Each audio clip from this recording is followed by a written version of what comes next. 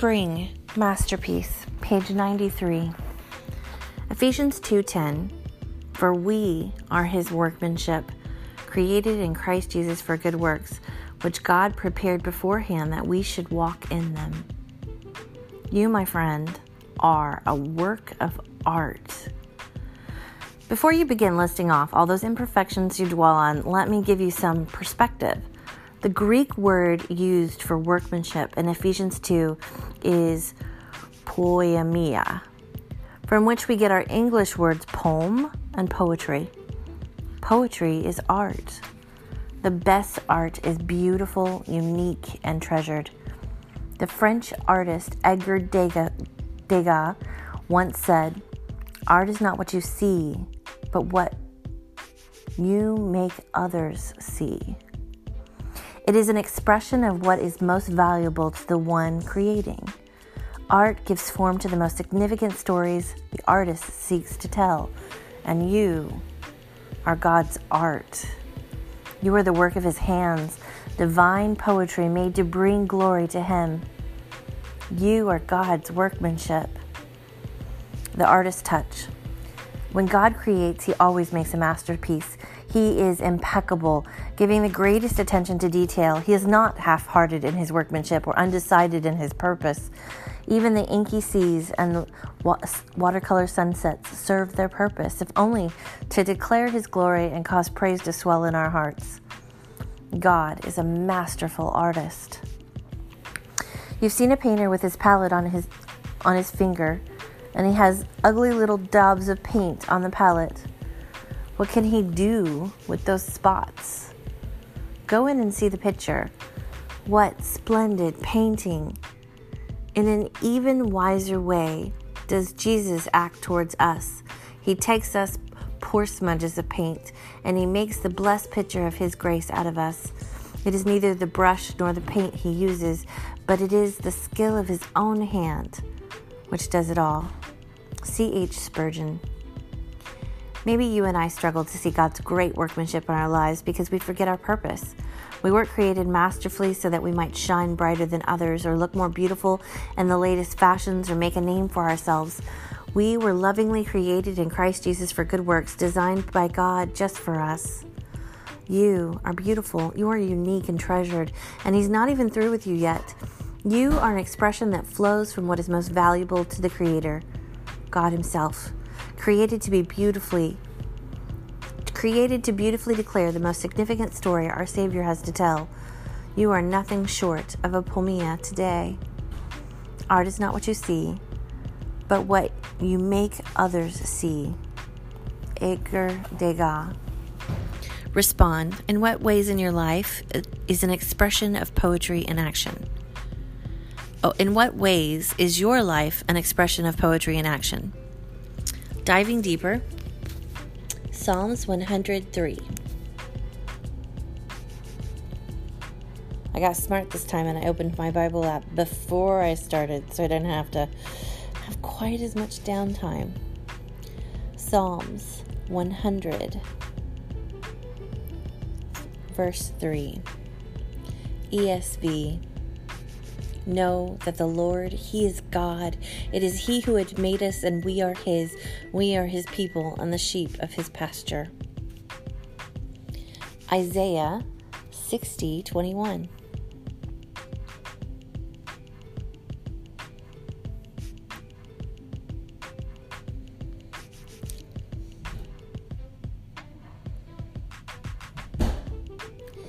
Your people shall be righteous, they shall possess the land forever, the branch of my planting, the work of my hands, that I might be glorified.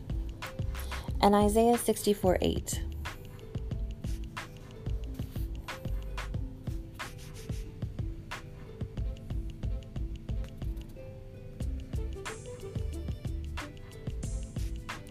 But now, O Lord, you are our Father, we are the clay, and you are our potter. We are all the work of your hand. Reading again. Masterpiece. Ephesians 2:10. And this time I want to read Ephesians from ESV as well. So Ephesians, which is the New Testament, 2:10.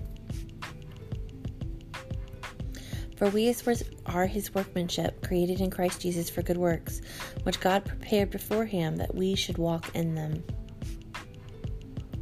Let me read it again in the Message.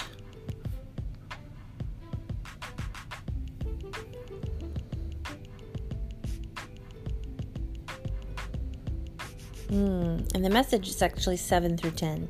Now God has us where he wants us, with all the time in the world and the next, to shower grace and kindness upon us in Christ Jesus.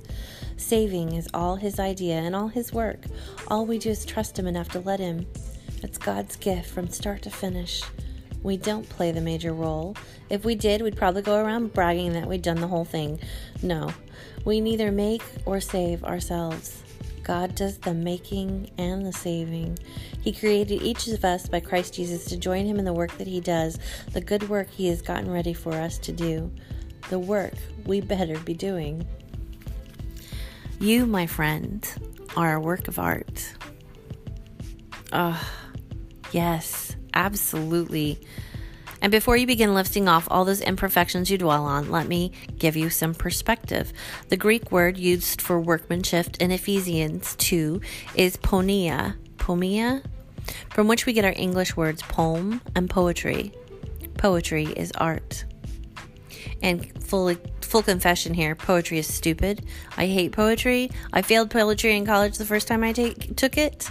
It's annoying because the words will say things like, I remember in the class we took, there was a poem about a woman sitting in a gas station in a rocking chair with a cat, and the curtains were blue, and it just sounded like a woman sitting on a porch, except it was a gas station, so it was a little weird. But then we ended up having to spend a semester on it. It was like Sylvia Plath or something, and it was actually about, I don't know where they got it, but apparently the color blue of the curtains meant that there was angst in racial societies that was causing an impending doom if we didn't open our eyes and awaken to the dawning sunset of communism or some other garbage like that. So, no, I kind of hate poetry. So to tell me poetry is art is kind of, ugh. And yet, I do get this. I do get this whole, you are a work of art. I had a conversation this Christmas with people at church. I'd been painting signs for Campfire Christmas, and as I would paint the word, my paintbrush would run out of paint, and yet I liked those imperfections. It was in fact the imperfections I felt that gave it beauty. And talking to others, that I think is one of the things that sets an artist apart. An artist lets the paint do the work. An artist steps back and sees the imperfections and yet goes, no, that's the patina that makes it beautiful. When you do something absolutely perfect, it's not always right. I'm a musician. I grew up playing the piano, and one of the things I would get as feedback is that you could feel what I was feeling when I played. My sister was actually technically better than I was.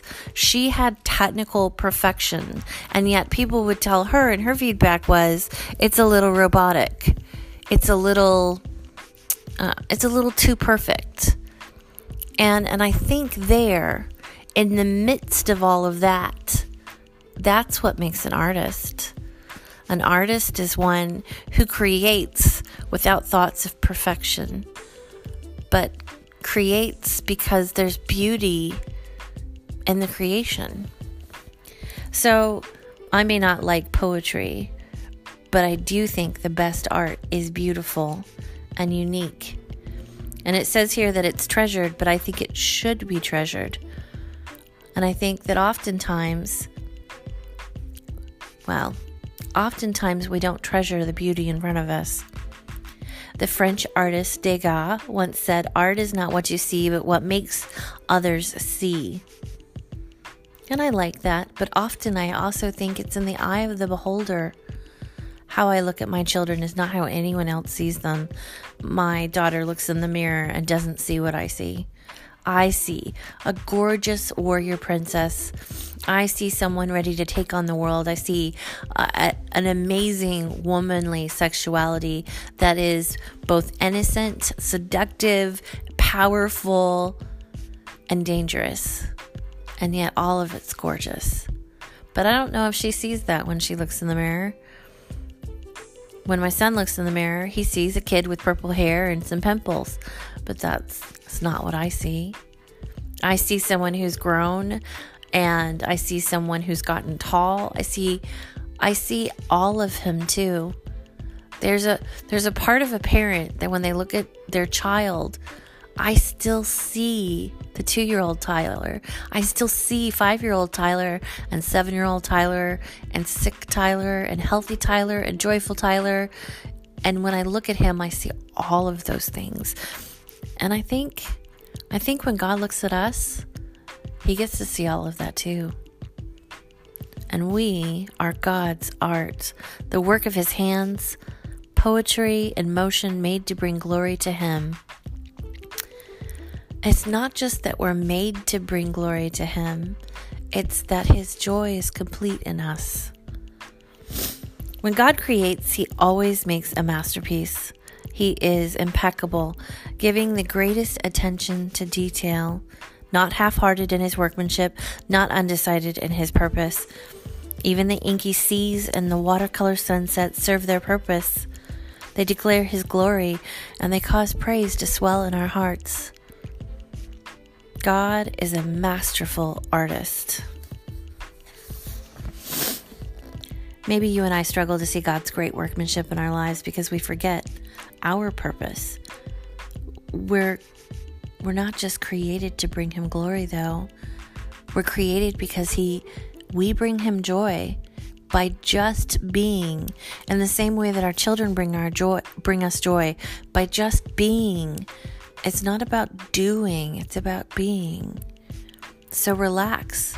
Your kids, of course, they bring you more joy when they're not causing chaos. But just watching them eat a sandwich that I made and joyfully tell me about their day brings me delight. That's what it's talking about when it says that we bring him glory, that we bring him joy. It's in our being. It's not in our doing. We are lovingly created in Christ Jesus for good works designed by God for us. You are beautiful. You are unique. You are to be treasured. And he's not through with you yet. He's going to continue to make you beautiful. You will continue to be an expression of joy that flows from what is most valuable, God himself. Created to beautifully declare the most significant story our Savior has to tell. That he loves us, that he loves you. Delight in his love. Relax in his love. Let it wash over you and make you beautiful.